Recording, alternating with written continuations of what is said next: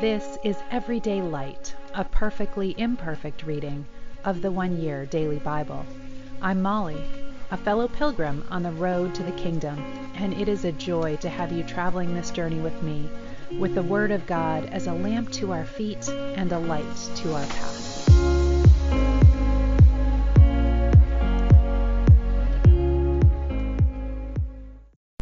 Welcome. This is the One Year Bible reading for October 24th, and we are in Jeremiah this morning for the Old Testament, starting in chapter 44, verse 24. Then Jeremiah said to them all, including the women, "Listen to this message from the Lord, all you citizens of Judah who live in Egypt. The Lord Almighty, the God of Israel, says, you and your wives have said that you will never give up your devotion and sacrifices to the Queen of Heaven, and you have proved it by your actions. Then go ahead and carry out your promises and vows to her. But listen to this message from the Lord, all you Judeans now living in Egypt. I have sworn by my great name, says the Lord, that my name will no longer be spoken by any of the Judeans in the land of Egypt. None of you may invoke my name or use this oath as surely as the sovereign Lord lives. For I will watch over you to bring you disaster and not good. You will suffer war and famine until all of you are dead." Now, remember, the background of this was that the people went to Jeremiah and told him, "Ask the Lord for us, and whatever he says, we will do." And then when Jeremiah brought the word, they said, "We will not do that. We will worship the Queen of Heaven." Only a small number will escape death and return to Judah from Egypt. Then all those who came to Egypt will find out whose words are true, mine or theirs.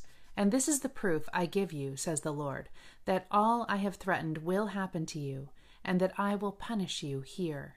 I will turn Pharaoh Hophra, king of Egypt, over to his enemies who want to kill him, just as I turned King Zedekiah of Judah over to King Nebuchadnezzar of Babylon. I, the Lord, have spoken. The prophet Jeremiah gave a message to Baruch, son of Neriah, in the 4th year of the reign of Jehoiakim, son of Josiah, after Baruch had written down everything that Jeremiah dictated to him.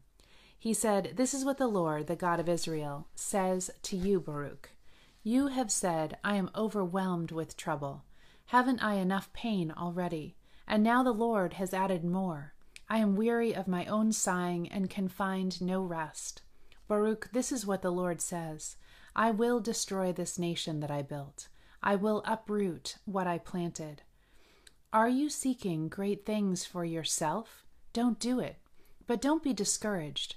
I will bring great disaster upon all these people, but I will protect you wherever you go. I, the Lord, have spoken." The following messages were given to Jeremiah the prophet from the Lord concerning foreign nations. This message concerning Egypt was given in the 4th year of the reign of Jehoiakim, son of Josiah, the king of Judah, on the occasion of the battle of Carchemish, when Pharaoh Necho, king of Egypt, and his army were defeated beside the Euphrates River by King Nebuchadnezzar of Babylon. Buckle on your armor and advance into battle. Harness your horses and prepare to mount them. Put on your helmets, sharpen your spears, and prepare your armor. But look, the Egyptian army flees in terror. The bravest of its fighting men run without a backward glance. They are terrorized at every turn, says the Lord. The swiftest cannot flee. The mightiest warriors cannot escape. By the Euphrates River to the north they stumble and fall. Who is this rising like the Nile River at flood time, overflowing all the land? It is the Egyptian army boasting that it will cover the earth like a flood, destroying every foe. Then come, you horses and chariots and mighty warriors of Egypt. Come, all you allies from Ethiopia, Libya, and Lydia, who are skilled with the shield and bow. For this is the day of the Lord Almighty, a day of vengeance on his enemies. The sword will devour until it is satisfied. Yes, drunk with your blood. The Lord Almighty, will receive a sacrifice today in the north country, beside the Euphrates River. Go up to Gilead to get ointment, O virgin daughter of Egypt, but your many medicines will bring you no healing. The nations have heard of your shame. The earth is filled with your cries of despair. Your mightiest warriors will stumble across each other and fall together. Then the Lord gave the prophet Jeremiah this message about King Nebuchadnezzar's plans to attack Egypt. Shout it out in Egypt, publish it in the cities of Migdol, Memphis, and Tahpanhes. Mobilize for battle, for the sword of destruction will devour everyone around you.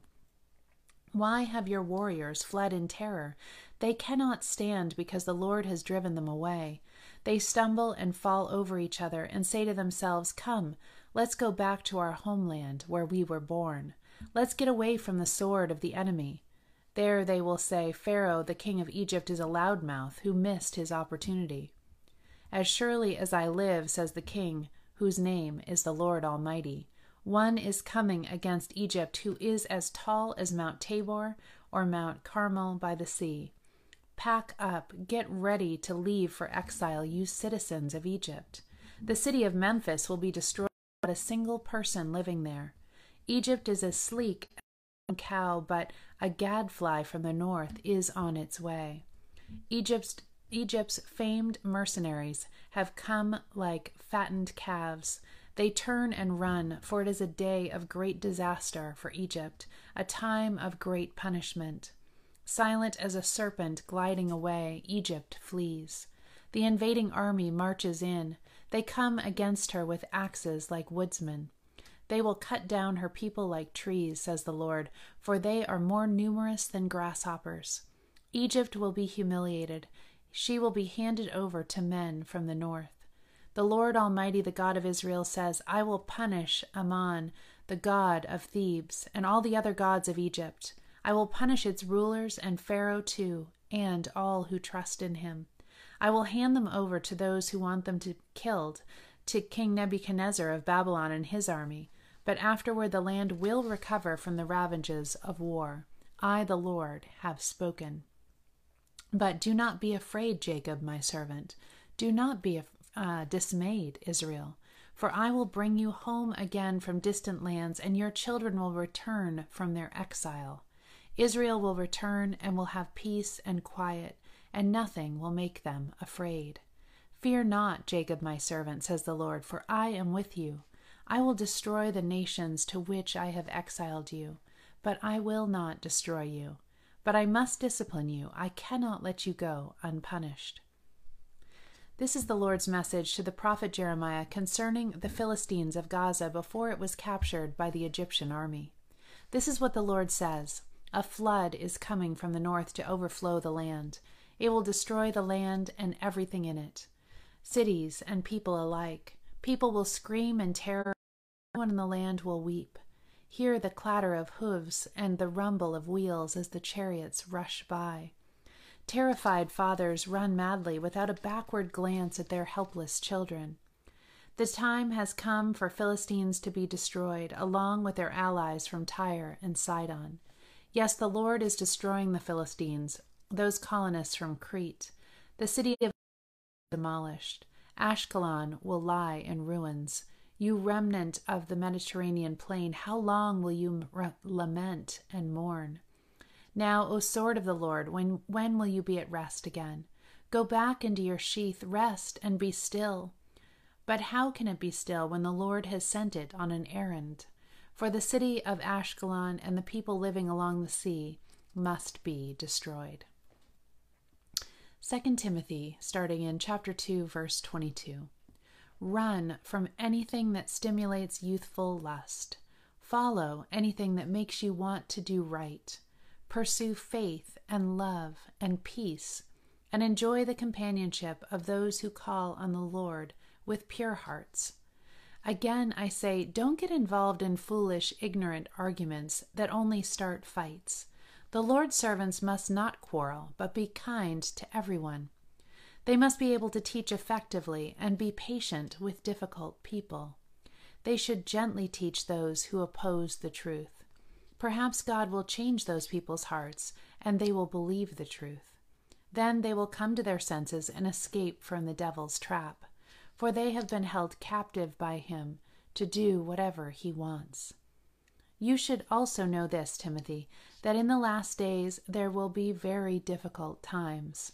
For people will love only themselves and their money. They will be boastful and proud, scoffing at God, disobedient to their parents, and ungrateful. They will consider nothing sacred. They will be unloving and unforgiving. They will slander others and have no self-control. They will be cruel and have no interest in what is good. They will betray their friends, be reckless, be puffed up with pride, and love pleasure rather than God. They will act as if they are religious, but they will reject the power that could make them godly. You must stay away from people like that. They are the kind who work their way into people's homes and win the confidence of vulnerable women who are burdened with the guilt of sin and controlled by many desires.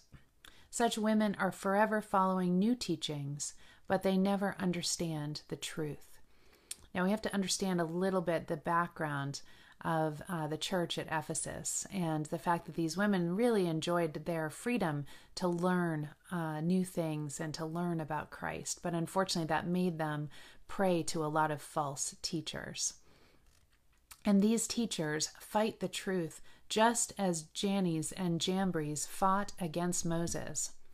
Another aside. So these people are not in Scripture, in our canon of Scripture, but tradition tells us that these were the magicians who conjured up false miracles before Pharaoh.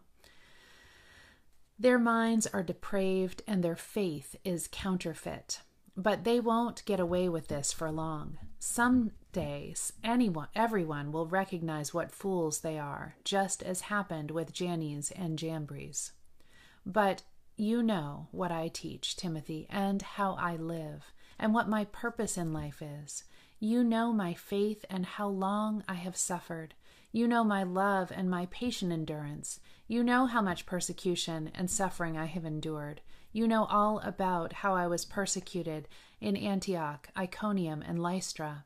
But the Lord delivered me from it all. Yes, and everyone who wants to live a godly life in Christ Jesus will suffer persecution. But evil people and impostors will flourish. They will go on deceiving others, and they themselves will be deceived. But you must remain faithful to the things you have been taught. You know they are true, for you know you can trust those who taught you. You have been taught the Holy Scriptures from childhood, and they have given you the wisdom to receive the salvation that comes from trusting in Christ Jesus. All Scripture is inspired by God and is useful to teach us what is true and to make us realize what is wrong in our lives. It straightens us out and teaches us to do what is right. It is God's way of preparing us in every way, fully equipped for every good thing God wants us to do. Psalm 94. O Lord, the God to whom vengeance belongs, O God of vengeance, let your glorious justice be seen. Arise, O Judge of the earth, sentence the penalties they deserve. How long, O Lord, how long will the wicked be allowed to gloat? Hear their arrogance, how these evildoers boast.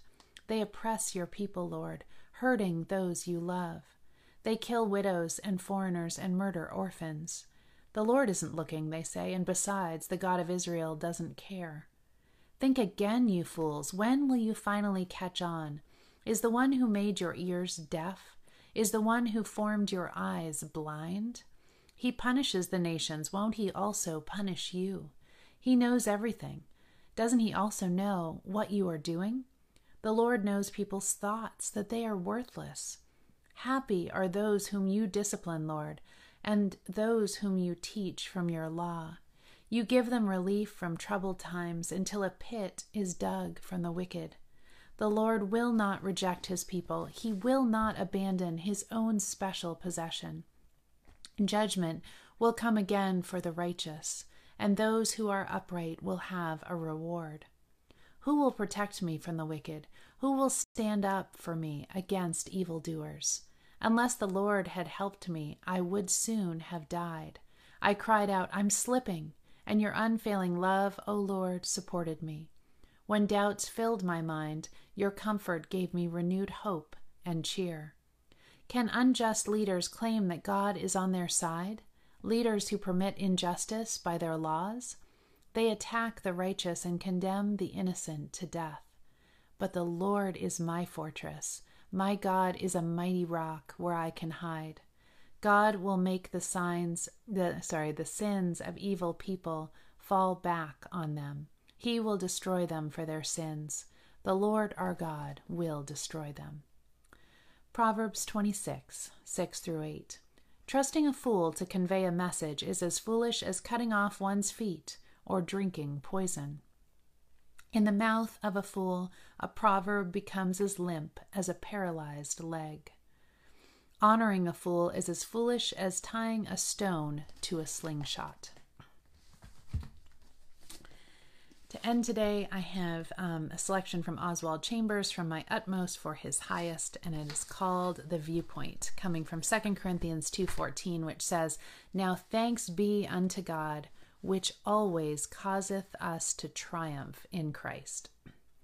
The viewpoint of a worker for God must not be as near as the highest he can get.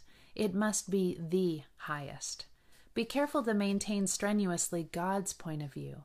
It has to be done every day, bit by bit. Don't think on the finite. No outside power can touch the viewpoint.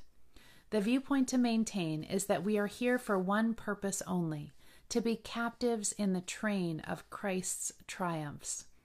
We are not in God's showroom. We are here to exhibit one thing, the absolute captivity of our lives to Jesus Christ. How small the other points of view are. I am standing alone battling for Jesus. I have to maintain the cause of Christ and hold this fort for him. Paul says, I am in the train of a conqueror, and it does not matter what the difficulties are. I am always led in triumph. Is this idea being worked out practically in us? Paul's secret joy was that God took him, a red-handed rebel against Jesus Christ, and made him a captive. And now that is all he is here for. Paul's joy was to be a captive of the Lord, and he had no other interest in heaven or in earth. It is a shameful thing for a Christian to talk about getting the victory. The victor ought to have got us so completely that it is his victory all the time, and we are more than conquerors through him. For we are unto God a sweet savor of Christ. We are enwheeled with the odor of Jesus, and wherever we go, we are a wonderful refreshment to God. Pray that we could walk in that victorious captivity today. Love you all. Have a beautiful